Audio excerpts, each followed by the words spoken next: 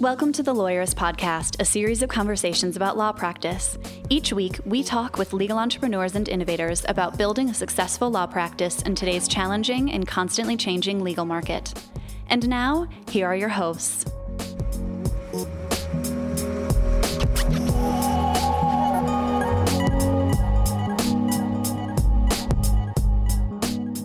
Hi, I'm Sam Glover. And I'm Stephanie Everett, and this is episode 265 of the Lawyerist Podcast, part of the Legal Talk Network. Today we're talking with Adam Markel about pivoting your life and career and what it means to be a resilient leader of your firm. If today's podcast resonates with you and you haven't read the Small Firm Roadmap yet, you can get the first chapter right now for free at lawyerist.com/book. Today's podcast is brought to you by Rankings.io, Back Office Betties, and Text Expander. We wouldn't be able to do the show without their support, so stay tuned. We'll tell you more about them later on. So, Stephanie, in the conversation we're about to have, or we're about to hear, we've already had it, Adam and I talk about what it means to pivot and whether or not it's possible to stay within a law career and make it one that you are happier with. And this kind of resonates for me in particular because I know you've been getting questions from lawyers who are interested in leaving the practice of law for consulting specifically, I think, right? Yeah, and it's a tough one because obviously you and I made this pivot and we left the practice of law to be consultant. Well, you didn't think you'd be a consultant. Yeah. No, I mean, it's, in talking with Adam too, like his pivot was, I'm unsatisfied with my life, so I'm going to be a life coach, which in my experience of life coaches is a very typical thing. Like, I'm unhappy with my life and careers, and I'm going to tell other people how to order theirs. Not necessarily any judgment there. Maybe being unhappy with it is exactly the kind of way that you learn how to be happy with it. And yeah, like here we am. I didn't intend to own a part of a company that is teaching and consulting, but here we are too. And so I feel a bit conflicted telling lawyers not to leave the practice of law because that's what I did and that's what you did, and here we are. So yeah, but in you saying that, I recalled that when I decided to leave the practice of law, I was actually really happy as a lawyer. I loved being a lawyer, and I did some of these exercises that you often see when you're kind of doing some life planning work, and I was looking at what else do I really love doing? And at that time, I was teaching women in Haiti leadership skills. I was coaching collegiate women on leadership and business skills that they could use in their life. And I started to see some themes there with my volunteer work. And I was like, wow, this is really interesting. And I really love doing this work. And how can I kind of create a new path for me that takes things I really love doing and applies it to skills and knowledge that I have? And how can I make that into a career? So I guess I'd say it wasn't that I just thought the practice of law sucked and I wanted to, I was more like I wanted something different. I wanted to challenge myself in a different way. Yeah, I have a lot of thoughts about this, honestly, because it does seem to come up a lot. I suspect what's happening is people get intimidated by everything that it's going to take to turn their practice around. Or maybe they're just convinced that there's something about law practice that can't be fixed for them. And maybe that's true, although I don't think so. My own experience is part of what I have to go on here, and the experience of many of the labsters that we have talked with and other lawyers that we're friends with, and that we know a little bit about their practice has persuaded me otherwise. I think Adam is right. I think it's very, very possible to pivot in your own practice. And I did this before I wound up doing Lawyerist, but I've also watched lots and lots of lawyers do this. I think it is very, very possible to build a practice, with the constraints that you need it to have. If one of your constraints is, I never want to work more than 30 hours a week, you can do that. You just do it. If your constraints are, I want to have time for my family, then you can do that too. You just have to decide what it's going to take. Like one of the things that I did was change from a litigation practice to a transactional practice, which ultimately didn't make me happy for other reasons, but it had nothing to do with the fact that it didn't work. It worked great. I think one of the places that I would start is like, are you really sure that practicing law is the thing that's making you unhappy? And if it is, then you should probably leave the practice of law. And then I'm not sure you should turn around and coach other lawyers. Like, get out of the practice of law entirely because you don't like it. You know what I mean? Maybe, yeah. What I tell people, because like you said, a lot of people call me and say, "Hey, I love what you're doing. How could I do that?"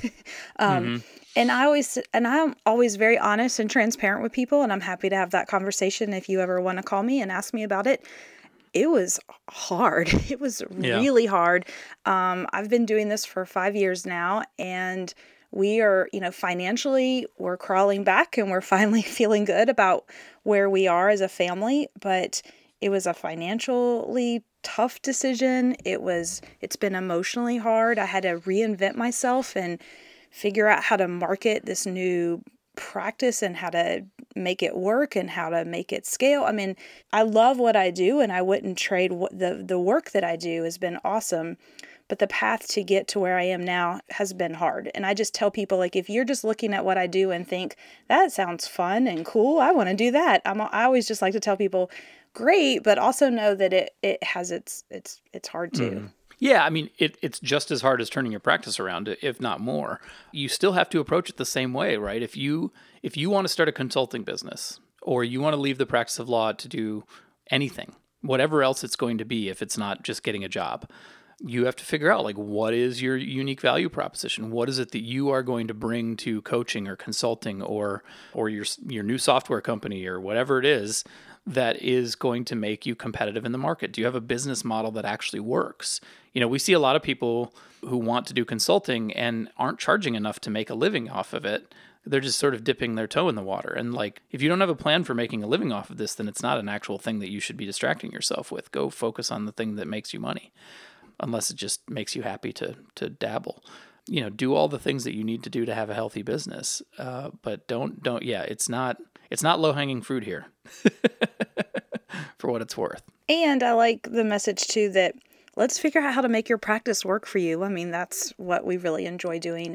And I've seen people turn it around. And yes, it's hard, but I mean, anything in life, I mean, I don't know, worth doing is maybe hard. Yeah. So I think about, what would I do if Lawyerist died all the time? Not because I'm morbid or because I don't have confidence. Lawyerist is doing great, or if Lawyerist just didn't need me anymore and it was time for me to graduate, I guess. So I think a lot about what kind of businesses I might want to get involved in, what kinds of things I might want to do.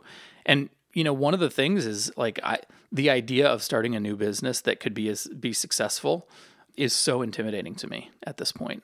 Because I've done it. I understand what's involved and what the work that's involved. And one of the things that I really would dread about that is the initial startup phase, where you don't get to work 30 hours a week, right? You have to work 80 if you want this baby to grow and succeed. And I don't think there's a way to start a successful business without working harder than you were at your last one. And Lawyerist is finally at the place now where I get to work 40 hours a week.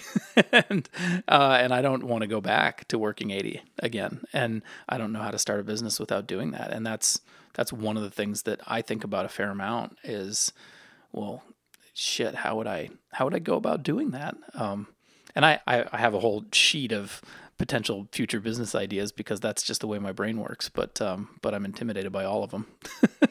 And I think if you're not intimidated, then you're not being realistic, I guess, is where I'm going with that. Yeah.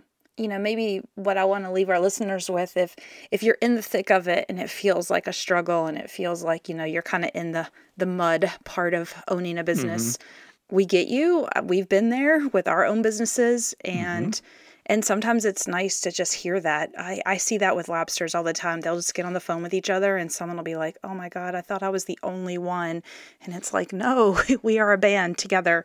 But but you can do this. You're tough and you're strong and you can figure it out. And it doesn't have to be this hard all the time. And actually, it's going to segue nicely into my conversation with Adam, because one of the things we're going to talk about is, like, this idea that you should just bail. Like, if you're thinking about leaving the practice of law just because you want to run away, I think that's where Adam's message is going to be the most helpful to you, because you should never do anything without a plan. And running away without a plan is a bad idea. And so Adam and I will talk more about that, and he gets into it in his book Pivot as well. So we'll bust that myth pretty fast. So listen in. We've got a brief sponsored conversation with Chris Dreyer from Rankings.io, and then we'll dive into that conversation with Adam about pivoting and what it means to be a resilient leader. Stay tuned. Hi, my name is Chris Dreyer. I'm the CEO and founder of Rankings.io. At Rankings.io, we help elite personal injury attorneys dominate first page rankings. Hey, Chris, welcome back. So Today, you wanted to talk about the map pack and prominence and how your case selection can impact that. So let's unpack that. What is the map pack and what does prominence mean in relation to it? Absolutely. So the map pack is the best virtual real estate below the paid ads after a search result. So it is determined by three main factors: relevance, which is essentially using your keywords and content properly. Distance has to deal with proximity. If you're in a different city, you wouldn't expect to see your law firm show up in the maps. So it has to deal with proximity. It's going to appear when you're closer to that consumer search. And then prominence. And prominence, if you think of the word just itself, it just means being everywhere. But essentially how Google looks at that is through backlinks, through content, through citations, and then review count and score. And I really want to emphasize the review count portion. Do we have an idea of what the relative influence of those factors are, like backlinks versus review count, for example? Yes, I don't have an exact number. I mean, backlinks is really up there. It's that's how Google was formed. It's what they use to determine how to categorize a listing. I would say that in many studies that I've seen, reviews is that second component that many individuals are looking at. So you mentioned that case selection is not necessarily intuitively something that can influence the way Google interprets your prominence. First of all, what are you talking about when it comes to case selection? Like what is the thing that can influence it, and how does that play out? Yeah, absolutely. So if I'm using a personal injury law firm as an example, a lot of times when they've been around in business for several years, they tend to become more strict on their case selection criteria. What I mean by that is they're just looking for serious injuries. They're looking to litigate these just major injuries. You want the bigger cases. Yeah, they're great cases, great return. Yeah. The downside, though, the long-term impact as it applies to SEO is when you increase your selection criteria, you don't settle as many cases. So when it comes to prominence, you aren't having the opportunity to get as many reviews. So as opposed to a firm that's just taken every case, they're going to have much more opportunity to get a lot of reviews. Fewer clients means fewer reviews. Makes perfect sense. Yeah, absolutely. So, a lot of times this happens and you'll hear it's more of the firms that are litigating. So one of the things that I would encourage is, even if you can't work with the individual client, or you're going to refer them out, I would still try to emphasize a review that you help them choose an attorney appropriate for their case. Right. Oh, that sounds it's not necessarily take a bunch of low value cases so you have more clients. It's find ways to justify getting a review from those referrals, which makes sense, right? Giving a high quality referral to somebody should be something that maybe they're willing to say thank you for by giving you a review. Yeah, absolutely. If you helped them out, they're appreciative. You've got their attention, then that's an opportunity to get a review. That's some three-dimensional chess, Chris. I like that. So if you want to learn more about playing 3D chess with Rankings.io and what it might be like to work with them, visit Rankings.io/lawyerist to learn more about working with them. Thanks so much, Sam.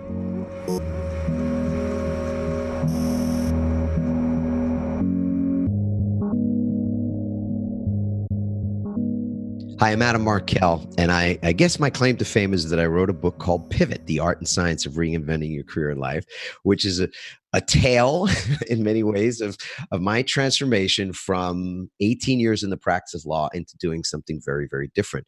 And what was really telling for me in writing that book and many years since then is the fact that I didn't need to leave the law to be able to get a lot of what I wanted. I was in quite a bit of pain. I know we're going to talk about that in this show as well. And there were things that were driving me to make a change. And I did ultimately make a change and wrote a book about it. But it's really important that I know now that I could have made those changes without actually leaving the law.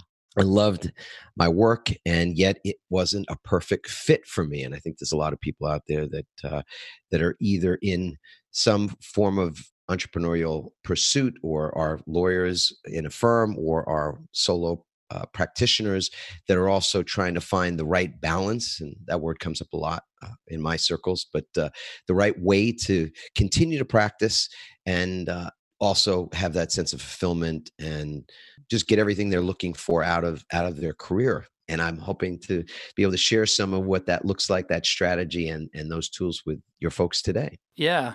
I like that you brought up the word balance, because there are lots of lawyers who end up leaving the practice of law.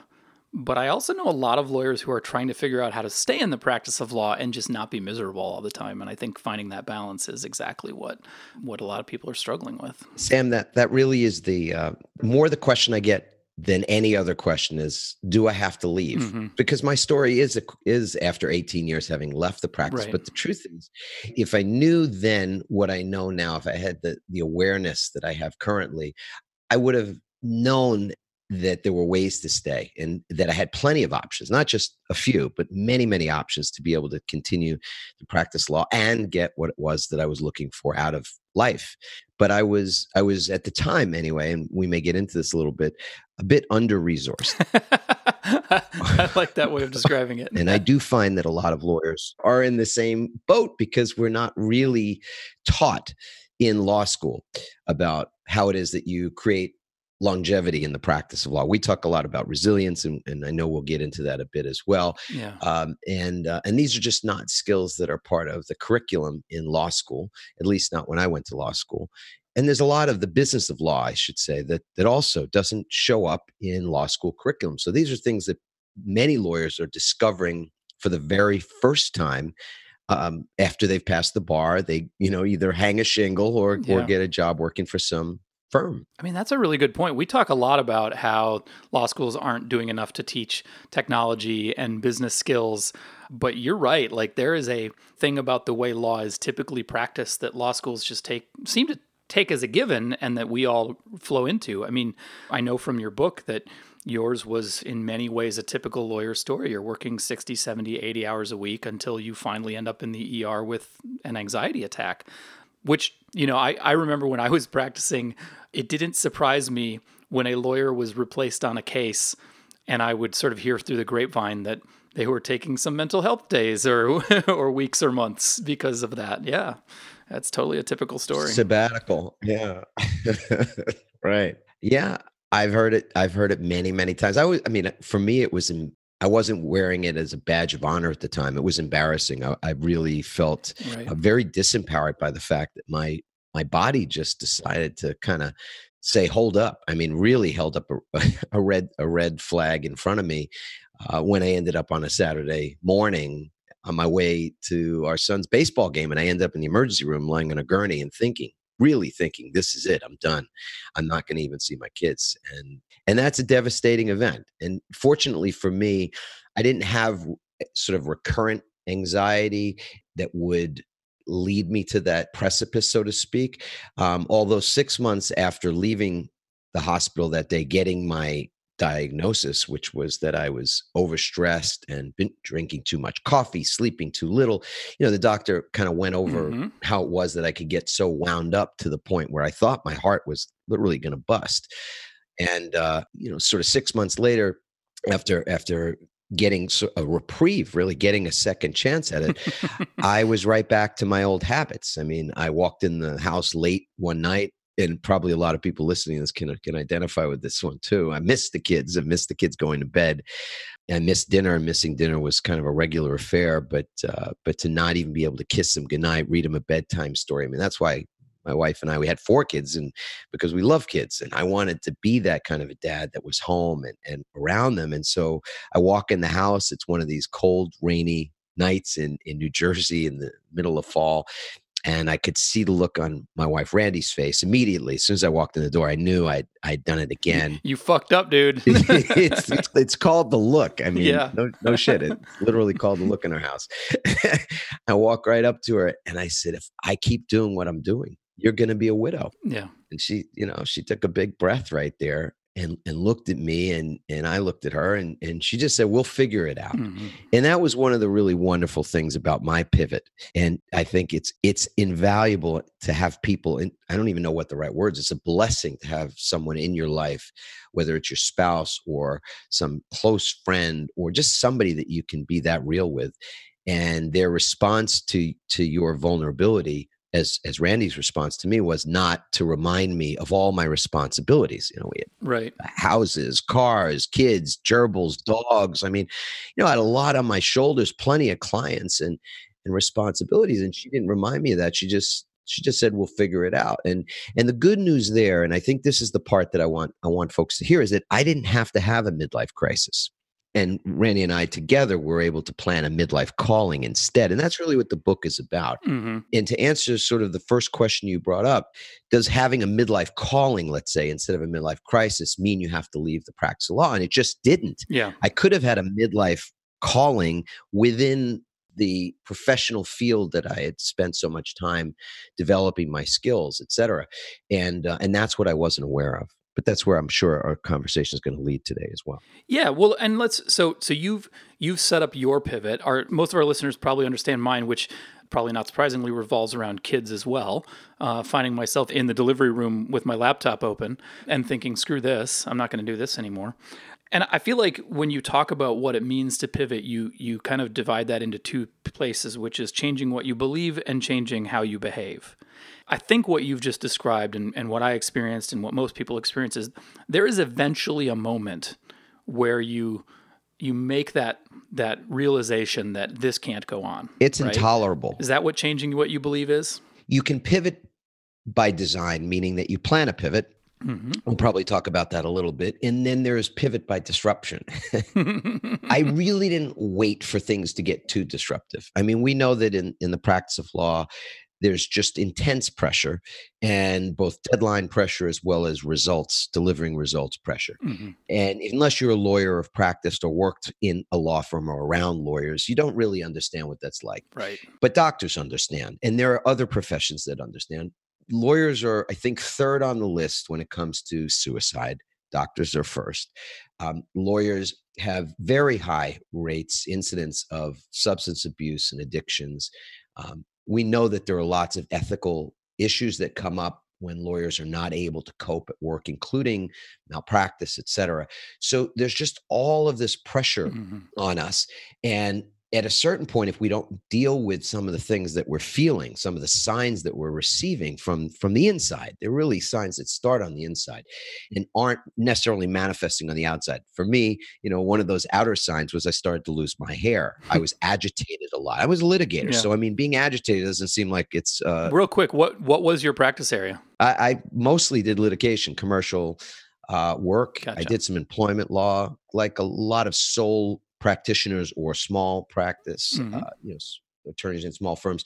You tend to do whatever walks in the door for a period of time at the beginning until you find your niche, right? The thing that you love doing. Which adds its own stress to it. Oh, no kidding. Yeah. Because it's like you're operating on a new body every day. Mm-hmm. Yeah, totally. But with a new surgery that you've never done before. Mm-hmm. By disruption, I mean that we sometimes have to change. Pivot's a word for change. It's, another way of saying how we evolve, of course. But sometimes the way we evolve, the way we change is forced upon us because we ignore all these signs. And that's pivot by disruption. And pivot by design is really where it is that you more take a proactive approach to the fact that things must change. It's the universe itself that is constantly changing. It's everywhere around us in nature. So we're no exception to the rule. And so for me, one of the things that I discovered was that my beliefs were really at the root of why I behaved the way I did. And as you said, there's two essential elements to how we're built.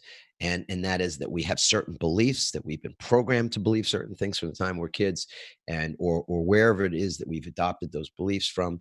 And then we behave in accordance with those belief systems. You can't get around that equation. So if you want to change the behaviors, like looking at what are your habits, the things that you're doing on an unconscious level, and even the things that you ritualize, that you do more intentionally, you're doing all of those things. I do everything habitually and ritualistically based on what I believe deep down inside. So without examining those things, it's tough for us to change. So once you've had that epiphany of like, something's got to change, how do you, because I think this is the real hard part that I struggle with, because, we're in the business of trying to help people change their lives, on our end, it's business, but how do you make yourself change how you behave? What is the thing that makes you get out the front door for the first of many runs and it sticks for the last time, or that gets you to say, you know what, I don't need to work 70 hours a week and I'm going to start down the path of change? Like, what have you found is what triggers people to actually change the way they behave, not just to think about it and complain about how things are? My experience is that it's pain. Right? Yep. And for me, it was pain. And so having written this book and gotten to speak on stages and places all across the globe to many more than 100,000 people at this point, I've met a lot of lawyers along the way. A lot of times the people I'm speaking to are GCs or other folks that are involved in companies, even entrepreneurs. And then I always have lawyers that are in the crowd that come up to me as well. And part of what they will say is, I'm just not in enough pain. Mm-hmm. To change.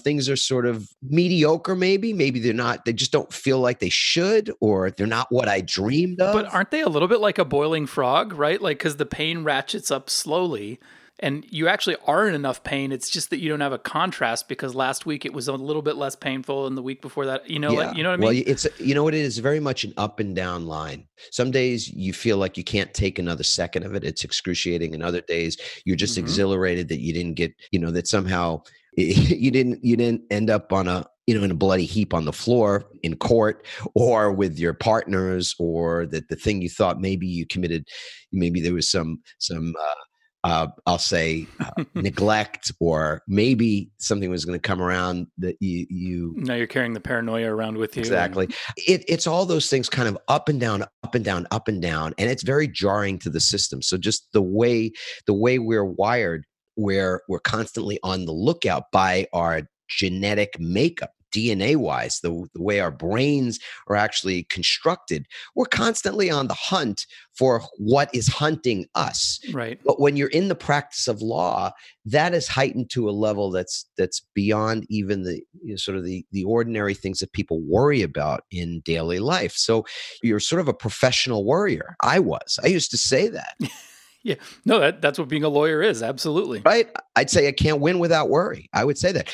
But what that means is that we are producing this low level, or experiencing this low level anxiety, and not so low at times. Some of those days, the level of anxiety is quite high, but there's sort of this undercurrent of anxiety, this low level anxiety that's running throughout the day, and not just throughout the day. It would run, as you said, at times when we want to be present elsewhere, whether it's with our family, our friends, our kids, whoever it is that we're wanting to be present, but yet that's what's running, sort of under the surface. That's a program that's still open. And it would hit me in the middle of the night. I would have trouble falling asleep. I would get up sometimes 2, 3 in the morning to just go use the restroom. And I would start thinking about cases. I would start thinking about clients. I would thinking about what could go wrong, or did I screw something up? I mean, it was all those things that were producing cortisol on a regular basis. And for folks that maybe aren't familiar with that term, cortisol is just a chemical that our bodies produce when we're in fight or flight. When we're constantly producing this cortisol in our bodies, it is at a certain point very depleting to us. So we are finding ourselves exhausted, and it needs another, the third or the fourth cup of coffee to get over the hurdle of the next piece of chocolate, or drink or drugs, or losing your shit on somebody too. So because that's an addiction as well. I was addicted. Fortunately, I didn't screw up my marriage, and I'm still married to this love of my life for 30 plus years now. I didn't do that. I didn't get involved with drugs or alcohol, but man, I'll tell you something. I was addicted to anger. Yeah. I was addicted to ripping people a new one in every opportunity I could through what I was doing as a litigator. I didn't have language at the time for it, but what I could look back and say now about it was that I felt my soul, whatever that thing is, that this part of myself that I couldn't even define, that I'll call my soul now, just felt it withering on the inside, like my heart was dying, and that the essence of me was just being altered in a way that was painful until I couldn't look past it anymore in the mirror or elsewhere. So that's depressing. Yeah, but on that note, we're going to take a quick break to hear from our sponsors, and we come back. I want to talk a little bit more about some of the myths that you point out that really resonated with me, that I think are different than what we often hear about recovering and pivoting and in the way that other people sometimes describe it. So we'll be right back to talk about that.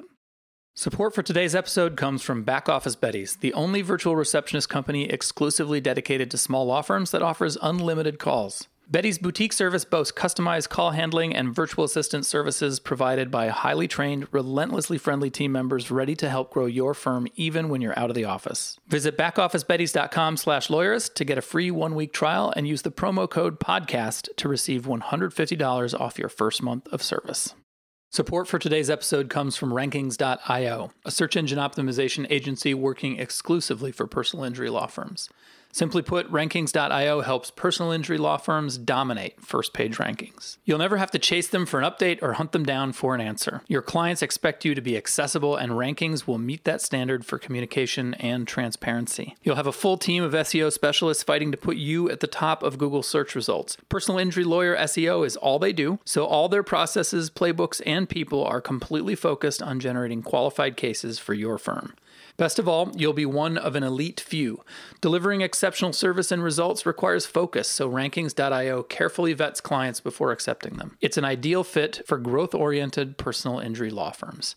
To see if you're a fit, visit Rankings.io/lawyerist to get started. Lawyerist podcast listeners can get 20% off an SEO discovery audit using coupon code LAWYERIST. Boost your productivity and save time typing with TextExpander. You can make your own snippets or share and manage snippets for your firm with TextExpander for Teams. You'll reduce errors and increase productivity. TextExpander can save you so much time, it's like getting an extra employee. TextExpander is available for Mac, Windows, iPhone, iPad, and Chrome. Show listeners get 20% off their first year. Visit textexpander.com/podcast to learn more and get your discount. Okay, Adam, so we're back. We were talking about what it means to pivot, how to change what you believe, how to change how you behave. And in your book, you walk through some myths, and you outlined 6 of them, but 2 of them really resonated with me. And the first one is myth number 3, that pivoting doesn't have to mean sudden radical change.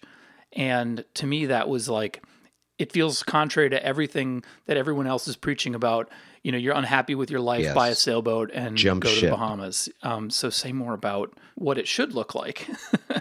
There's a lot of conventional wisdom, I'd say, and teaching about this or writing. It's sharing that to make a change, you've got to do something radical. I think we're built that way, that if we want something a lot better, not just a little bit better, that's not really a great motivator, but if we want something a lot better in our lives, we've got to do something really drastic to create that. And I suppose if you wait until you are literally at the point of explosion, that you might just be heading in that way. For sure. I mean, you could be heading for a wall, but my experience is it's small changes, incremental changes over time that create the greatest possibility of sustainable transformations or something really good happening, something that's more in line with what your heart might be telling you want, or what some feeling on the inside is that feels like there's something more.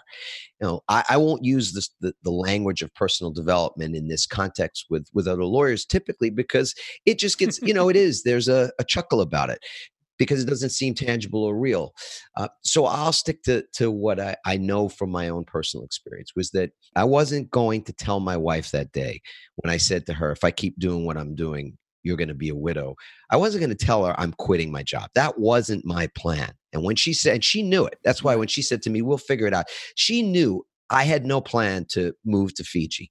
Fiji would have been great. It would have been terrific. I have a TED Talk that's all, that addresses that as well. But that wasn't going to be the plan. I knew what I had to do. And I knew that what I also had to do was not ignore the writing that's on the wall. That's that Spencer Johnson book, I think, called Who Moved My Cheese? To ignore the writing on the wall is like going into a court case, ignoring every fact that is against your case. I mean, that's just would be a recipe for disaster. And yet we do that all the time. We just keep pretending that things aren't the way they are. Yeah. And this is sort of the first rule of thumb that I remember reading this in a book called Karmic Management some years ago. The first rule is to stop doing what doesn't work.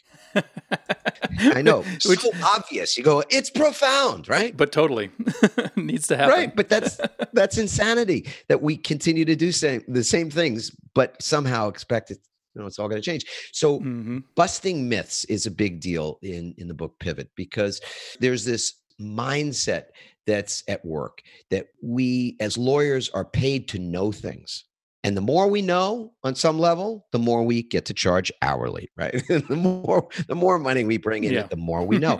And so it's counterintuitive, but we've got to, when we're looking at making change within the context of the law profession, right?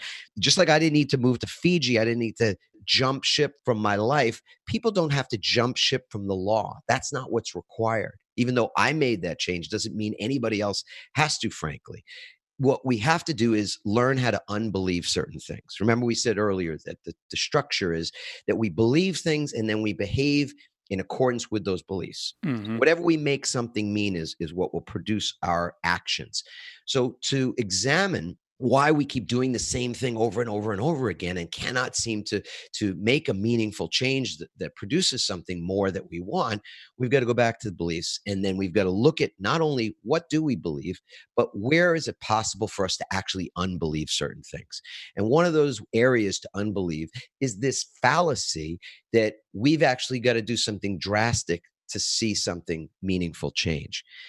And so to me, if you look at, there's so many different examples of what small change can produce over time Mhm. that it's shocking. We talk about a lot about the 1% rule, like just Exactly. make things 1% better, and then by the end of the year, they'll be 365% better if you do it every day. So It's the compounding effect. It's small, consistent things that are done that produce a change over time. I mean, look at Domino's, for example. I don't know what the record is for Domino's tipping over, but I'm Googling it while you talk. oh, I love it. I'm going to make a guess. So this is fun. We'll just take a stab at it. I'm going to say it's a 1.2 million. Mhm. That some group of people set up 1.2 million dominoes, and one tiny little domino started the whole thing and knocked them all over. We'll see, because Sam's going to find out in a second. But what most people don't know, and what's great about that, is that you can see how one tiny little domino has this domino effect. And that's why a small change in direction will produce a new result over time. For sure. It's the math of it. You can't get around that. But what many people don't understand about the domino effect is it's not just about one domino being able to lead to the next and to the next and to the next, so that at some point you're in momentum. And as you said, it's 1%, 1%, 1%. All of a sudden you look and you've made great improvements. And you've toppled 4,491,863 dominoes. Holy smokes. Almost 4.5 million dominoes. So I was like a quarter right. Exactly. That's remarkable. All right. So this is the thing that shocked me, which is that a domino doesn't have the capacity just to knock over another domino. It'll knock over another domino that's slightly bigger than itself. Yeah. And so when you start out, and I've seen this demonstration before with a domino that's less than a half an inch high, it'll knock over another domino that's almost twice that size. And you can get to a car within the space of a driveway, and you can crush a car with a domino. It's amazing. Well, here's what's really credible. I'll say it's credible, not incredible, that by the 28th domino, just setting up the scenario I was painting, half-inch domino knocks over another one that's twice its size. By the 28th domino, that domino is the size of the Empire State Building. So that's what small actions mean over time. So for us, I left the practice of law over the course of 2.5 years. I didn't call up my clients and say, I'm winding down your cases, I'm closing up the shop because I can't handle it anymore. It didn't need to get to that place, because once I knew that we were working on our plan B, then I became more resourced. I was more motivated to find ways to elegantly, gracefully leave a particular area of my life that had served me well. I mean, very well. I loved the impact that I had through my practice of law. And yet, it was 18 years. It was a season in my life, and it wasn't the only season I was going to experience. I like that way of saying it. And so for the lawyers that are out there right now that are thinking to themselves, you know what, maybe it might be that I'm not going to stay in the law for the the duration. Who knows? We could be living to 120 now. I mean, Right. there are ways for us to just live longer and stronger. It might mean that you retire from the law and at some point do something else. That's also possible. But for us, we needed to be planning that. I wasn't going to just say, I've had it, and I love that description of you should just jump out of the plane, because the parachute's going to open as you fall. Just trust the parachute's going to open when. Look, I was a lawyer, for crying out loud. Yeah, That's just that way way. too much worry for me. Yeah. But the second myth I want to talk about is sort of at the other end of that, which is the idea that you have to wait for, I have to wait for this big case to come in, or you're right, this is intolerable. I'll start planning it just as soon as I have some space in my schedule. You can't just wait forever, because then you'll never make that change, which is another thing that I see all the time, where lawyers don't make space for improving their firms or their lives or whatever, because the grind of the day-to-day is just way easier to pay attention to. Oh yeah. I mean, you see it in the health space a lot, where people will say, I'm too unhealthy to exercise. Actually, I'm too large. I'm too heavy to. Oh, I'm waiting for spring. That's my excuse. She goes, so I'm waiting till I lose 10 pounds before I start exercising. We all get that that's not the way it works. You start exercising, and that's when you become healthier. And it's the same thing with this, which is you cannot continue to put off the truth. We're in the truth business. I know I'm going to wink when I say that to the lawyers out there listening, right? But we are in the truth business, and I am a lawyer. I will always be a lawyer. I just don't practice law anymore, but I rely on my lawyer skills constantly in contracts and in so many areas. I mean, just looking at business. I was constantly looking at success and failure in business in a very realistic, pragmatic way. And the fact of the matter is that there's no better time than now to start planning something for the future. So, we have a house on the Cape Cod, for those that don't know that area, but there's a beautiful waterway that we have to drive over to get to our place. And we were driving over some years ago. We noticed that they were doing some construction. It's a drawbridge, and so these sailboats can go under. So we pulled over and asked what was going on. And they said, well, this bridge is likely not to survive another one of these nor'easters that are famous up in that area and at various times of the year. And so we're building another bridge. I thought, oh my goodness, this is like exactly what we were writing about. This is the metaphor I've been waiting for. This is the metaphor we've been waiting for, right? So I said to Randy, my wife, I go, this is perfect. Exactly. You don't tear down the first bridge before you start building the second one.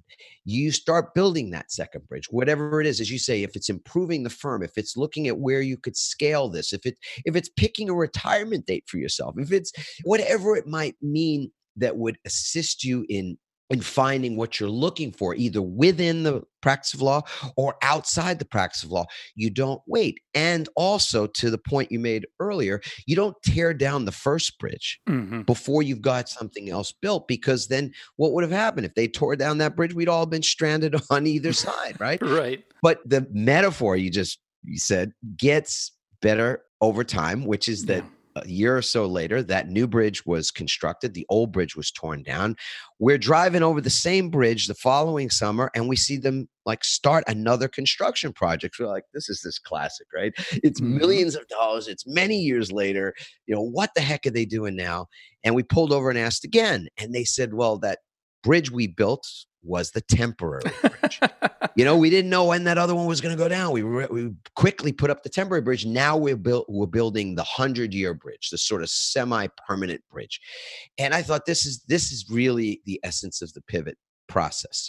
You make small changes, not anticipating that you're done making small changes. I want to just say that again. We make small changes on a regular basis, not anticipating that that's going to be the end of the small changes. Pivoting is a everyday practice, and some are micro pivots and some are more macro pivots. But it's this idea that we're constantly looking at where it is that we can self-disrupt versus waiting for the market to disrupt us, waiting for our health to create a disruption for us, waiting for our marriage or relationships or the clients that we're holding on to with our fingernails. Any of those things are likely to change. They're all likely to change, and they might well change before you plan.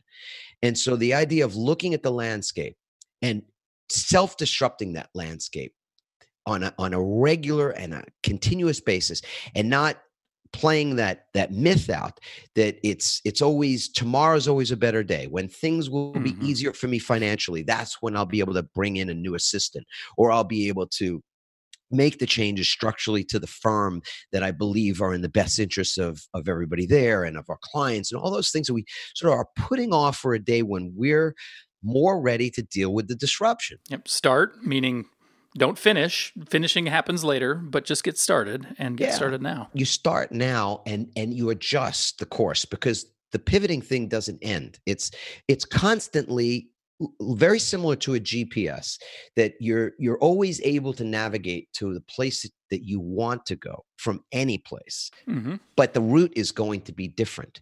And that's all we need to know, is that we're if we just constantly are looking at where it is that we can change and correct our course in some way, and often those are just the slightest of changes, 1% or 5-degree changes in the direction, the trajectory will change.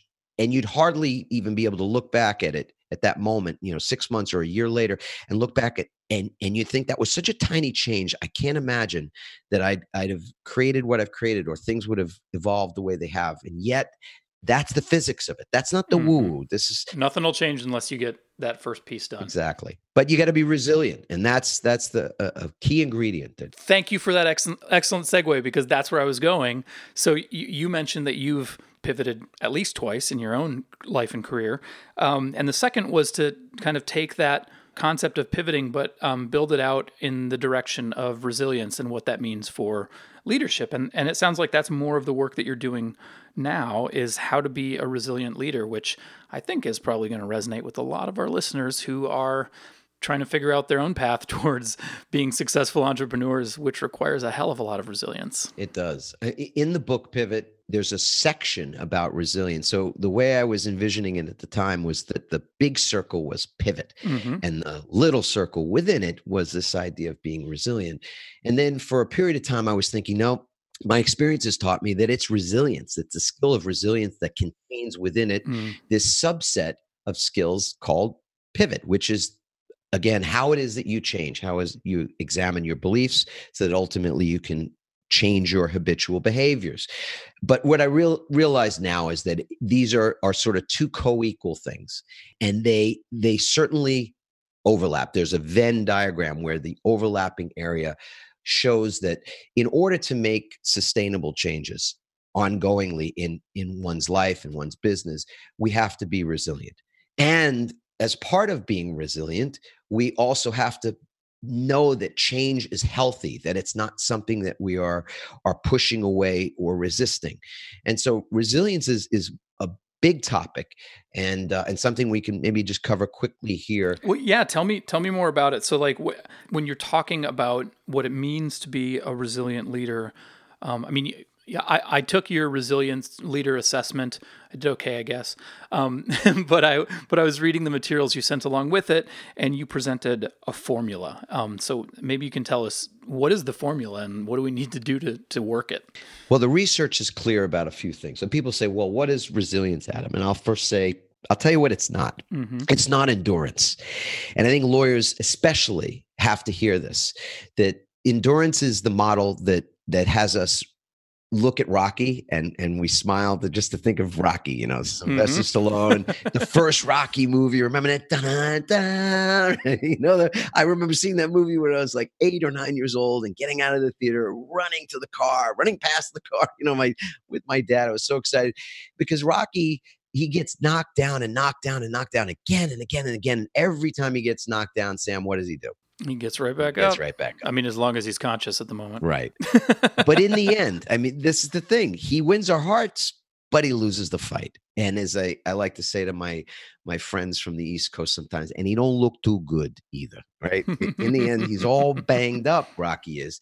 And that's a lot of people that are playing this endurance game. Do more and more with less and less. That's part of the corporate mantra for many, many years, since 2008, certainly. And exhaustion is an epidemic in our world, not just in the lawyer world, but in the business world itself. But lawyers in particular are constantly running themselves on empty. And we know what happens when you do that for a period of time. You end up crashing. You end up going in the ditch, all those things that we talked about, whether it's substances or it's malpractice or it's just misery, really unhappiness that will put you in that ditch. So resilience is learning that we can cultivate a way of being that enables us to not only go the distance so that we get longevity, but also increases our performance. I worked at a place when I was 19 years old, a beach. I was a lifeguard at Jones Beach on the south shore of Long Island, New York, where the Atlantic Ocean was very, very strong, major rip currents. And the state of the beach at the time, and still to this day, being a very rough place to swim, unfortunately was also attached to the fact that this particular beach, was where they bussed people in from the city to experience the beach and to be able to go to the ocean, and get out of the city, et cetera. So we'd get like 100,000 patrons on the beach on a Saturday or Sunday. I can't even fathom how many people that is on a half a mile stretch of sand. We would be making rescues all day long, every day, 8-hour shifts, 9-hour, 10-hour shifts. And for 7 years, 7 summers that I worked there, we didn't lose anybody. Now I tell a story usually to start one of my keynote talks about how the first summer I was there, I was 19, we did lose someone. And since that experience and the devastation of seeing that happen, we created a mantra for the culture of the lifeguard crew that I worked at. That was, no one goes down in our water, that no one will ever go down on our watch again. And those 7 summers, I learned a lot about what it takes to be resilient, so that we never lost anyone again. And so there's some traits that I both learned in that experience, and then through the research on the topic of resilience that I'll share with you now. So first of all, resilience is not something that people are born with. And if they're not born with it, then they don't have it. It can be learned. It can be taught. It can be trained at any age. And that's the good part of this. And we've hit upon 3 things in particular that are traits of resilient people. And the first is that resilient people know or have learned how to look at situations and reframe them. They look at situations and are able to find the inherent meaning in them. And this is really important for lawyers because we are very pragmatic. We are very practical. It's not like we're walking around typically with rose-colored glasses. So it doesn't require that you do that. But it does require that you start to rewire your brain to actually look for where the glass is half full. Right. Not only to observe where the glass is half empty, as we're paid to do often, but to see where the glass is half full. Where could it be half full? Is that kind of like what they're always talking about in Silicon Valley about, like, fail fast, because failing is how you learn? Because you're seeing those as lessons, not failures. Absolutely. Because there, every time you make a mistake, for example, you might feel badly about it and you might feel threatened by it, but you're learning something about what doesn't work. And this is the key that I don't hear folks talk about too much, which is that when you know what doesn't work, you know what does work. When you know what you don't want, you know what you do want. And so, for example, just like any area of your life, you could create a T-chart where on the left-hand side of the T-chart are all the things that I know I don't want, or all I think the things I know don't work, And what you know by examining those things, by actually focusing on the things that went wrong, is that you learn what you do want, or you learn what does work. By extension, you get great clarity. So this idea of being able to look at situations and find the creative opportunities in them is a reframe, where you find the meaning in those things and you reframe them. So that's the first characteristic of a resilient leader. The second characteristic is somebody who can do what we said earlier, which is to be able to recalculate your position, because wherever you are, you can get to where you want to go, but you may have to make changes to your direction. In the car, we know that when you make a wrong turn, your GPS doesn't shout out, "You idiot." Right. It's just like your father always said, you can't listen to directions, right? Your GPS doesn't speak to you that way, I don't think. Maybe. I'm sure there's a plugin. Right. more often than not, the GPS will simply, maybe it's in a beautiful British accent or something, it's right, recalculating, right? You just make a right. It just tells you, make a right turn up here. And it recalculates a way to get to your destination. And so that idea of recalculating our position, of revisioning, creating a new vision for where it is we want to go. It could be that we want to take our little firm that's driving us crazy, because for whatever reason, this small firm has to grow. And it could be that that's the issue that we're looking to do. It could be that we've grown too fast and we're having growing pains. It doesn't matter what the thing is. We've got to re-examine the vision for our lives and for our careers and for our businesses on a regular basis, because that's what resilient leaders do.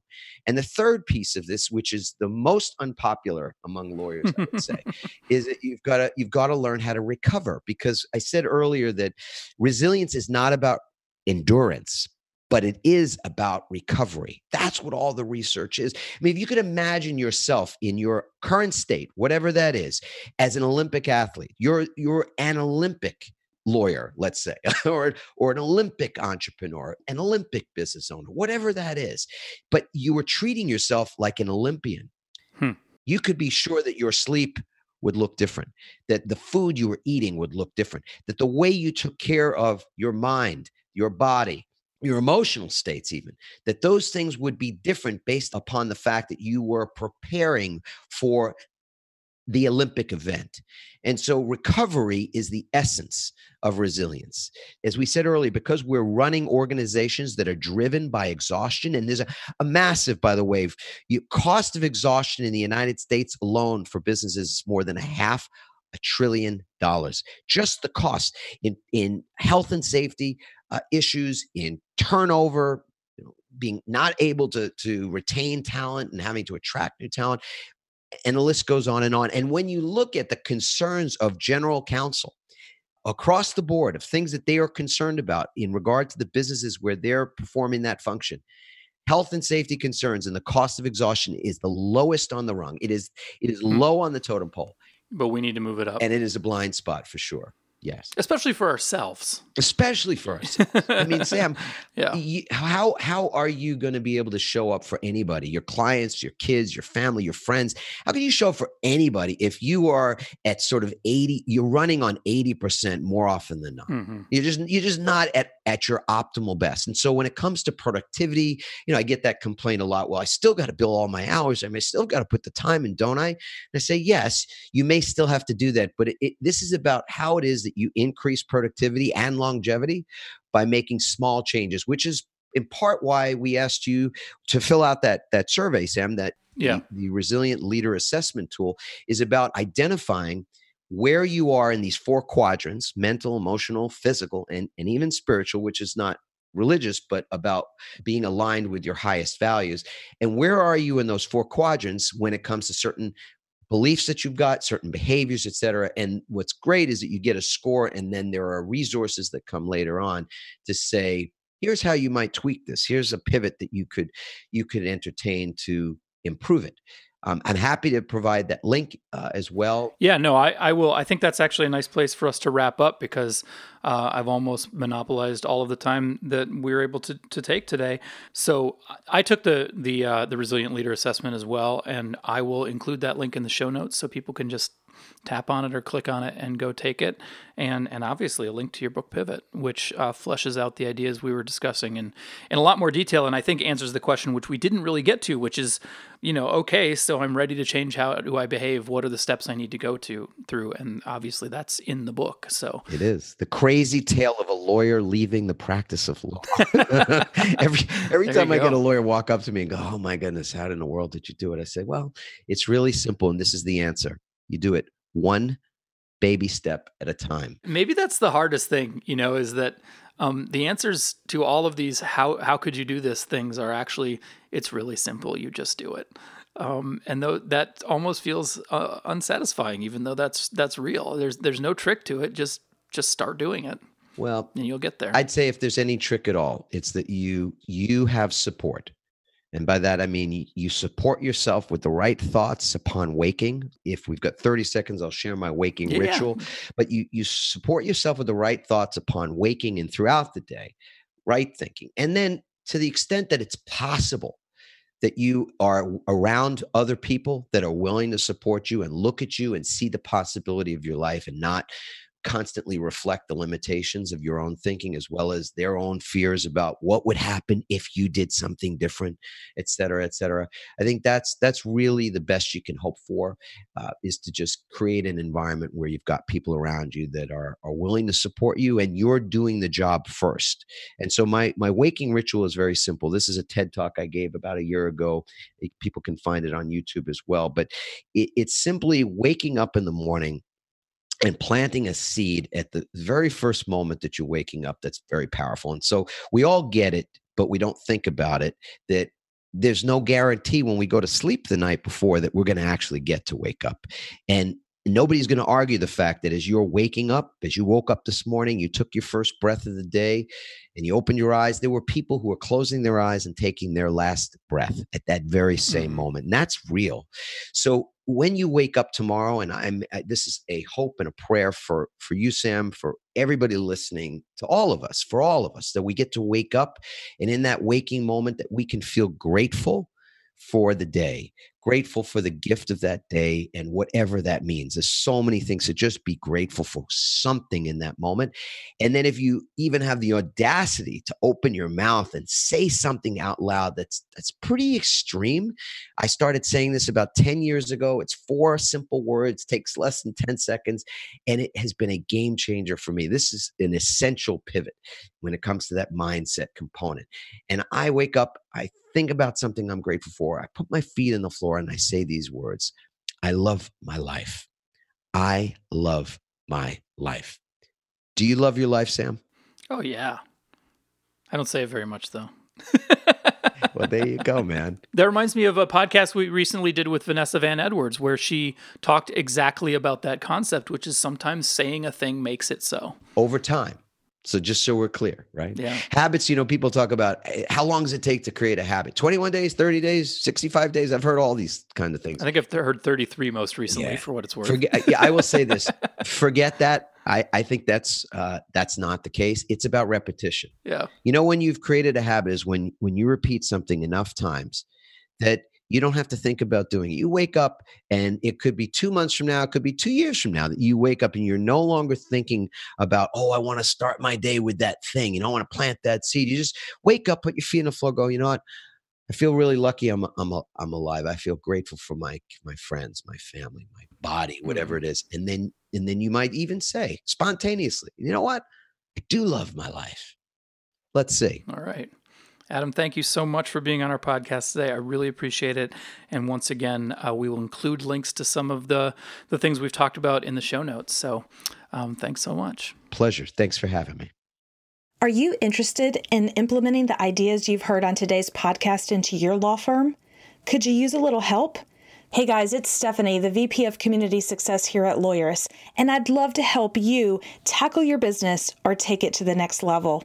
Head over to go.lawyerist.com/start to sign up for a quick call with me, and let's talk about how Lawyerist can help you create your best law firm.